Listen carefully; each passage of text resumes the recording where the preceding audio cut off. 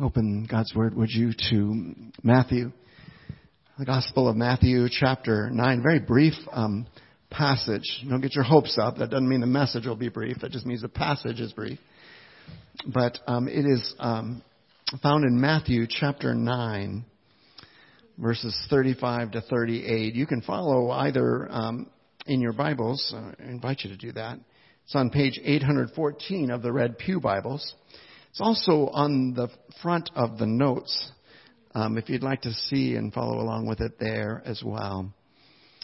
The Word of God from Matthew chapter 9, verses 35 to 38.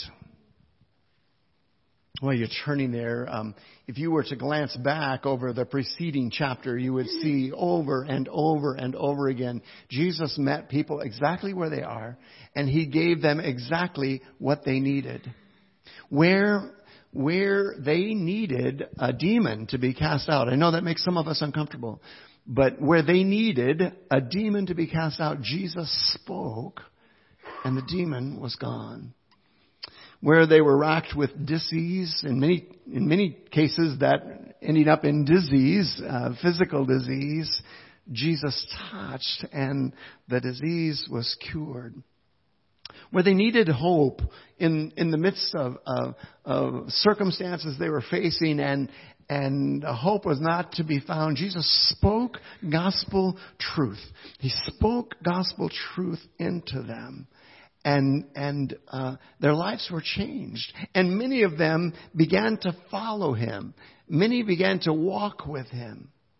And picking up the story here in Matthew, the end of Matthew chapter 9, we read, "And Jesus went throughout all the cities and villages, teaching in their synagogues."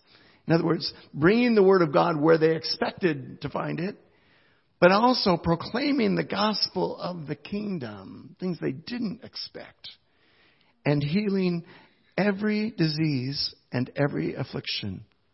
And look carefully here, would you? When He saw the crowds, He had compassion for them, because they were harassed and helpless, like sheep without a shepherd. Then He said to His disciples, the ones who were following Him, "The harvest is plentiful, but the laborers are few. Therefore pray earnestly to the Lord of the harvest to send out laborers into His harvest." The very Word of God. Now let's unpack it a little bit together. Keep your finger there, would you? I'm going to switch gears here for just a second.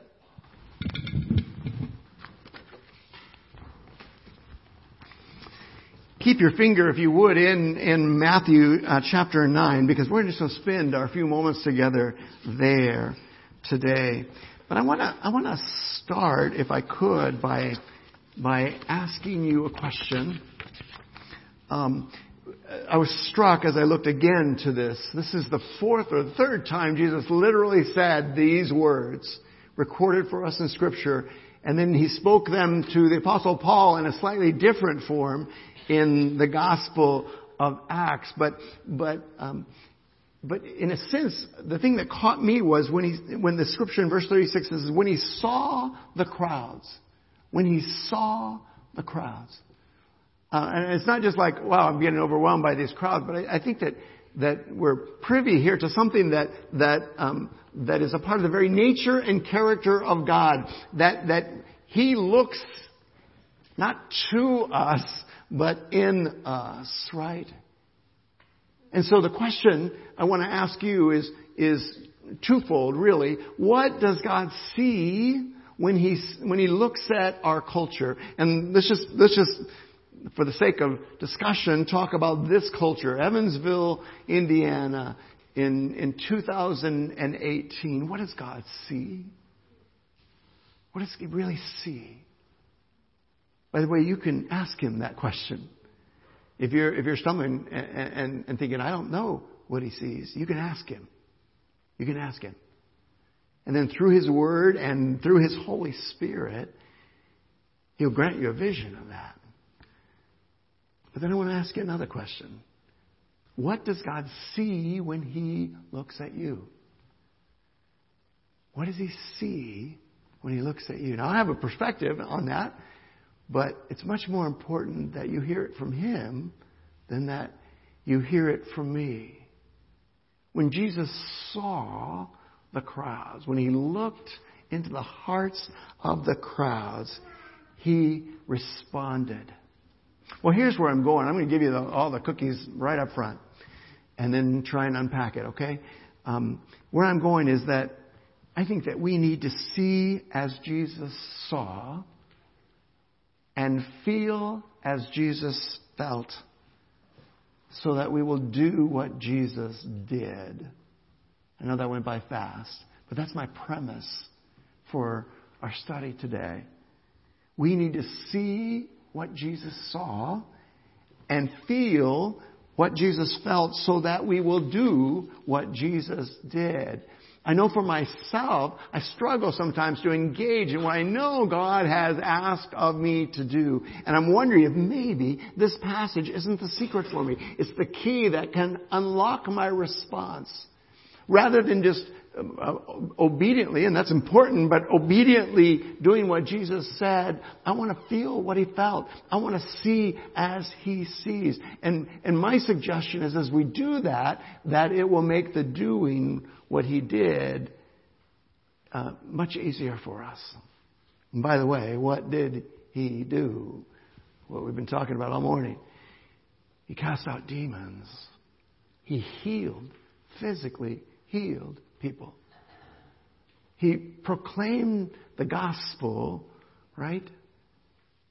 He spoke words of truth that changed people's lives. And He taught them about eternity.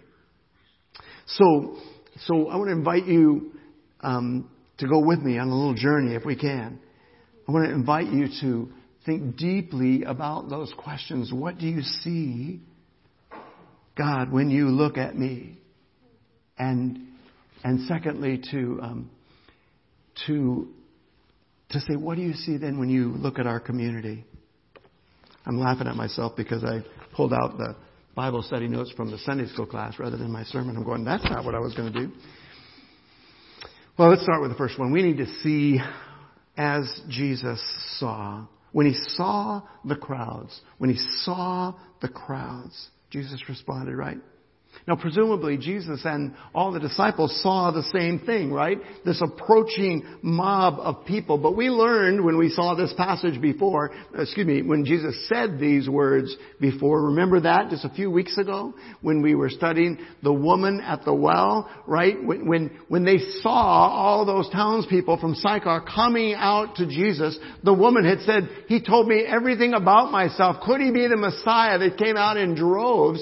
And Jesus saw something different than the disciples saw, right? The disciples saw a mob of people, and Jesus saw a harvest that was ripe and ready, right? Jesus sees so much more. Jesus here sees a great need of a lost people.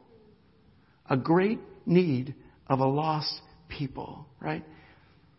He uses powerful words to describe them.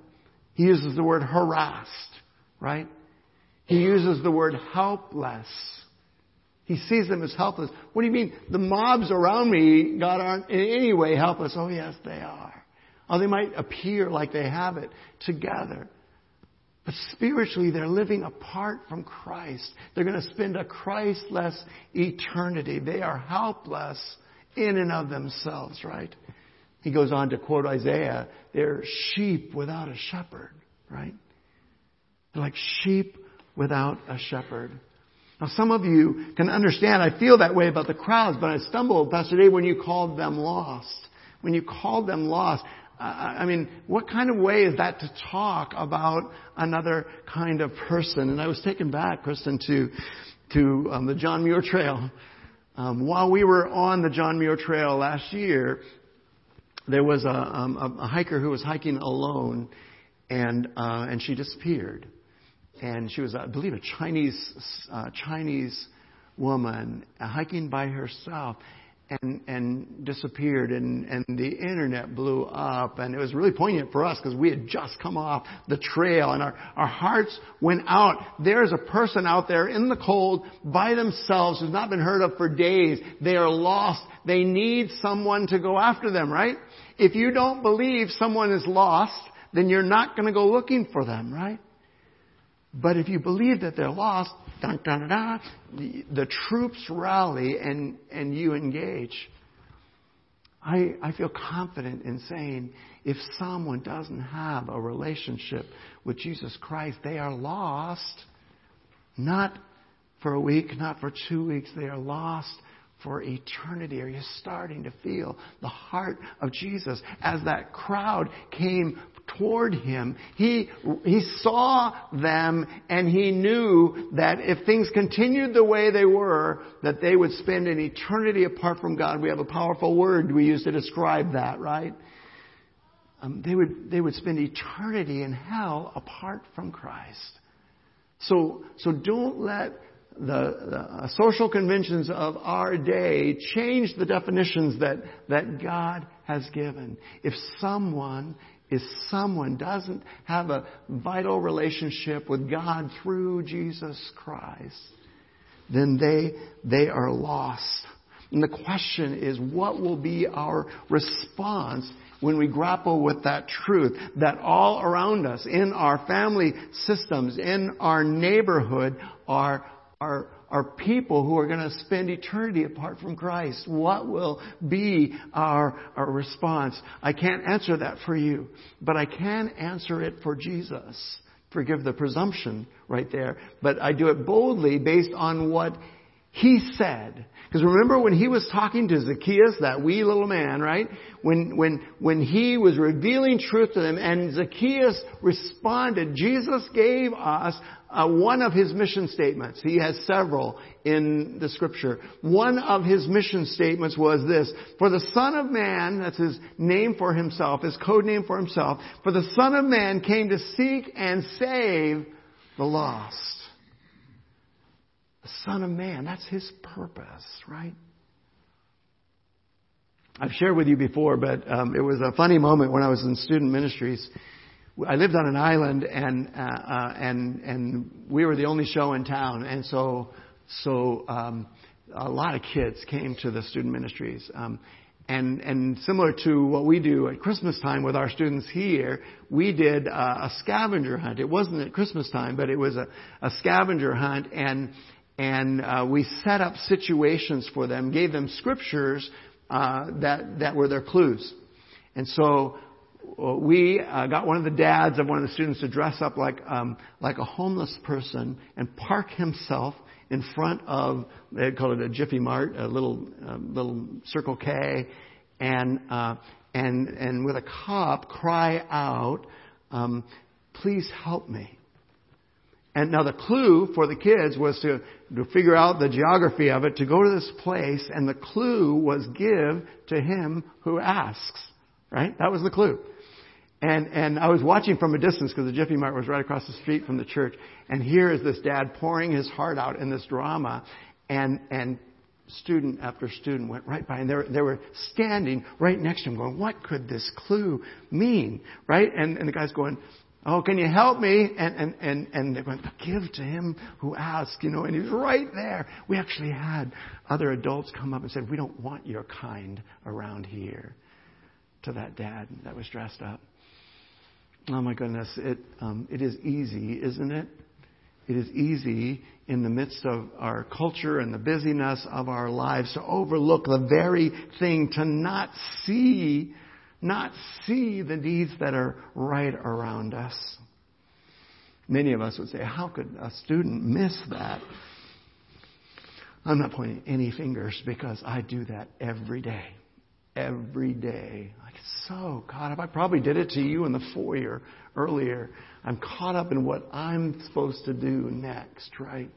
I don't see the people around me. Jesus saw. He saw the great need of a lost people, right? But Jesus also saw a great harvest. A great harvest. Did you hear what He said? the fields are white for harvest in John chapter 4. The harvest is plentiful right here. The problem, and let's hear this for just a second, beloved. The problem is not that people aren't ready to turn to Jesus, right? I mean, there's a season in a crop when it's not ready to be harvested, right? He's not saying that that's the season that's going on. He's saying the season is right here. People are looking for some connection with God. They're looking for a way to respond to God through Jesus. And there's no one to show them. The problem is not the field. The field is ready for harvest. Jesus saw that. He saw a harvest of lost people. And the harvest isn't going to depend on any kind of technique, any evangelism strategy. God has sovereignly set apart the people that are going to turn to Him. And I cannot understand this, because He could have at the same time sovereignly communicated to them gospel truth. But He has constrained Himself, I'm choosing words here, but He's constrained Himself to use people to do that. He's constrained Himself to use people. He didn't have to, but He did. Jesus saw the great need of a lost people, but He also saw that the harvest was ready, that the time was right. And Jesus also saw the great need then for workers for the harvest field. He saw that the workers are few. No, he's switching metaphors right in the middle of this brief passage. First, he was using that metaphor of sheep, right? And the thing about sheep is that the shepherd, the story of the sheep and the shepherd shows man's needs are met by God. There is a great shepherd out there. There is a shepherd of the sheep who will provide for your needs. And some of you, that's all you needed to hear today. God can and wants to provide for my needs. But I'm going to risk blasphemy for just a second here, and I'll try and bail myself out. But maybe, just maybe, God has put Himself, He's constrained Himself to need you. I know theologically God doesn't need us. He can do it anyway, but He's chosen to use you. He's chosen to reach other sheep with sheep, right? God used saved people to save other people. God uses saved people to save other people. So it's not by accident. If you look just a couple verses down, the next thing that happens, right, is that God sets apart 12 people for Jesus to pour His life into and to prepare them, right? And you're starting to catch on to the methods of God here, but then what's the job of those 12 people? To save the other at that point, less than 1 billion people on the world. Those 12, now they become little Jesuses? No, they are going to pour their lives into other people who will pour their lives into other people. They're going to make disciples who make disciples, right? So in the next verses, Jesus stops healing and doing all the things that He's been doing for 2 whole chapters right before our passage, and now says, I'm going to entrust those things to you. Now, you know me. I believe that if He spoke to those disciples, He's speaking to us. I just believe that is the way the Word of God works. And so what He entrusted to them, you see this coming? He entrusts to you. Both in the sense of the task and also in the sense of the methods. But things don't happen like that. In fact, you'll have Bible teachers who will be on the radio and tell you that God doesn't work that way anymore. I beg to differ. Because a month ago, God cast out a demon in the midst of a fellowship of men. He cast out a demon right there in the place. I'm sorry if I'm blowing your parameters here. We didn't medicate the guy. We didn't do other solutions. What he needed was deliverance, and God did it. A week ago, in the midst of 60-some women, God did miracles of healing physically. God did miracles in their midst. The problem is not that God doesn't do that anymore. The problem is that we don't believe that God does that anymore. And so we don't ask for it, and we hesitate when He invites us to employ those gifts. We hesitate. We're scared. Oh, beloved, there's not 1 billion people in the world. I actually looked again this morning. There's 7.7 billion people in the world. And probably less, much less than 1 billion of them have a living, vital relationship with Jesus Christ. And I can't understand it. One day Jesus will take away this method that He's using. One day He will come in glory and everybody will see Him. Everybody. And many at that point will say, okay, I think I'll believe now, right? But it'll be too late. It'll be too late, right? Until that time, He's got plan A. And you're plan A. And there is no plan B, right? He's entrusting this gospel to you. He's entrusting these powerful gifts to you. What's gonna get us out of our lethargy? What's gonna shake us to the core? What's gonna employ us in this holy task?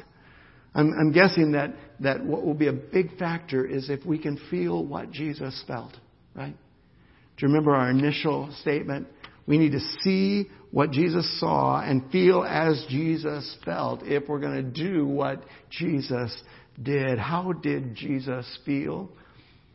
I'm struggling here a little bit because feelings are tricky business. They are tricky business. It doesn't say Jesus felt compassion. It says Jesus had compassion. Are you following me? So I'm hesitant to put all my weight on our feelings because our feelings, our heart is deceitful above all things. Jeremiah 17:9, right? We've got to be very careful about feelings. But I want you to understand that Jesus had compassion. He didn't have pity. He didn't have sympathy. As precious as those two things are, He had compassion, which we've understood before, right? When we studied compassion, we learned that to have compassion is to actually enter into the situation. If passion is the Latin word for suffering, to enter into their suffering with them, right? And Jesus not only saw the need, but then He entered into the need with them. Right? He entered into the need with them. I'm wondering if the secret for us in beginning to do what Jesus did is to enter into the story. Why is it that when people go on short-term mission trips, their lives are transformed, right? Because they lived in the situation. When we first went to the poor suburbs of Tijuana and watched children playing in the running open sewers, right? It changed our perspective, right?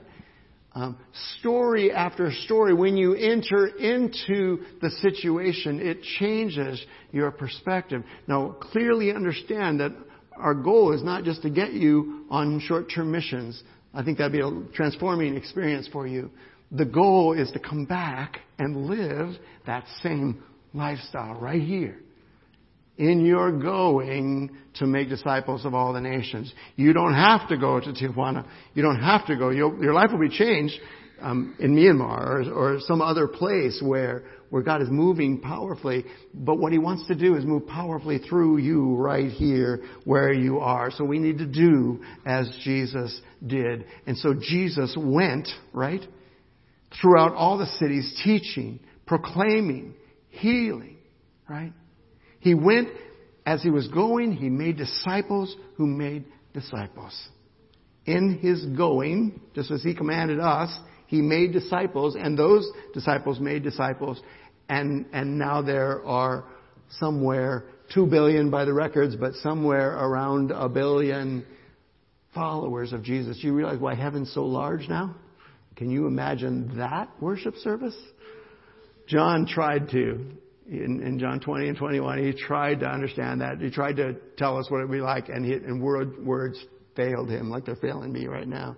Words failed him. Jesus went and made disciples who made disciples. But Jesus also engaged lost people. This weekend, if you're able to come, we're going to give you a few more tools, ways, and it's going to be surprising to you. It's a God-directed way that you don't have to fear, but where you can engage people who otherwise will spend eternity apart from Jesus. Now, notice that Jesus did this in houses of worship. And some of the lost people that you will meet will be in houses of worship. Many will not. But some will. He went, he engaged, he met people's needs physically, emotionally, spiritually. That's what all those words are about. Whatever their felt need was, he met that need, and in that moment shared with them how they can have a personal relationship with him. He met their needs, and Jesus commanded his disciples to pray. This was the thing that was rocking our world in Sunday school class a couple hours ago. I'm going to finish the sentence. He commanded his disciples to pray for God to send more workers into the field. And what we were stumbling over was that he didn't say, you go, right? Remember 2 weeks ago, was it? In Isaiah, when God was revealing his glory to Isaiah, he didn't say, Isaiah, you go, right? He revealed his glory. We'll see your glory here. He revealed his glory, and then he asked, who will go? Who will go? Do you see the needs around you? Are you so overwhelmed with just the busyness of the day that you forget that God strategically placed you in your family? He strategically placed you in your workplace, in your neighborhood, in this church. He strategically placed you there so that you could be his instrument in the world. So let me ask just a couple of important questions for you. These are going to sound really familiar because I asked them at the very beginning of the service. How does Jesus see you? How does he see you? Stop. Don't go there. That voice of condemnation was not his. Right? Help me. Therefore, there is now no condemnation for those who are in Christ. Romans 8:1, right? The voice of condemnation is not his. Jesus is inviting you to be his instrument in a world. God was doing some remarkable business this morning. If your heart is rising in your throat right now, it's very possible that he wants to do some business with you. And I just want to invite you, don't leave. Don't go home and get all that lost in the white noise of your life. Jesus speaks. Respond to him. But many of you understand that, and praise God, you've accepted that, you've embraced his call on your life. And so my question for you is a slightly different one. How does he see our city, right? Because he sees our city, right? He's looking at our city just like he looked at those crowds that day. How does he see our city? And you can ask him that, right? You can ask him, what do you see, God, when you see Evansville? What do you see when you see Chattanooga? What do you see when you see Newburgh? What do you see, Jesus? And as he tells you what he sees, you'll know how you can respond. And response is important, isn't it? What will be your response to the very Word of God today? What will you do? Who will you tell? And I just really come to believe, in our culture anyway, if you're not willing to tell someone, then you're probably not willing to do anything. And if you're not willing to do anything, then your life really isn't going to change. I don't hang some huge guilt trip on you. God will use someone else to accomplish His sovereign purposes, and you'll miss the blessing. And it is a blessing. Can I get an amen? It is a blessing to be present when a child is born. It's precious when a child of God is born. You had nothing to do with planting the seed. You had nothing to do with nurturing them. Many other precious people did. But the field is ready for harvest now. And God is saying, who shall I send? Who will go for us? Will you pray with me? God, thank you so much for these saints. I'm embarrassed, God, to be exhorting them, who many of them have been this healing power in my life. Many of them have been truth spoken into my life. Many of whom have loved my family and nurtured us all these years. I feel ridiculous, God, inviting them to something that they've already done for me. But I'm not thinking any longer about me, God. I'm thinking about those 6 billion people who are waiting, ready for harvest. You've already prepared the way. You're just looking for someone to say, here am I, send me. Oh, help us to respond, God. Speak to us. Help us see ourselves as you see us. Help us, God, also to see our community as you see our community. And then to know, God, somehow, in the midst of all that, to know how you would have us respond. Now, thank you, God. Thank you that you're here right now, ready to meet our every need. For those of us who need healing, for those of us who need rescue, God, you are here, ready for that. But then, God, like guardians, you want to send us out into a world to love and lead, care for your precious children. Speak even now as we close in worship. Speak to our hearts, God. Show us how you want us to respond. And we'll give you the praise. We'll give you the glory. In Jesus' name.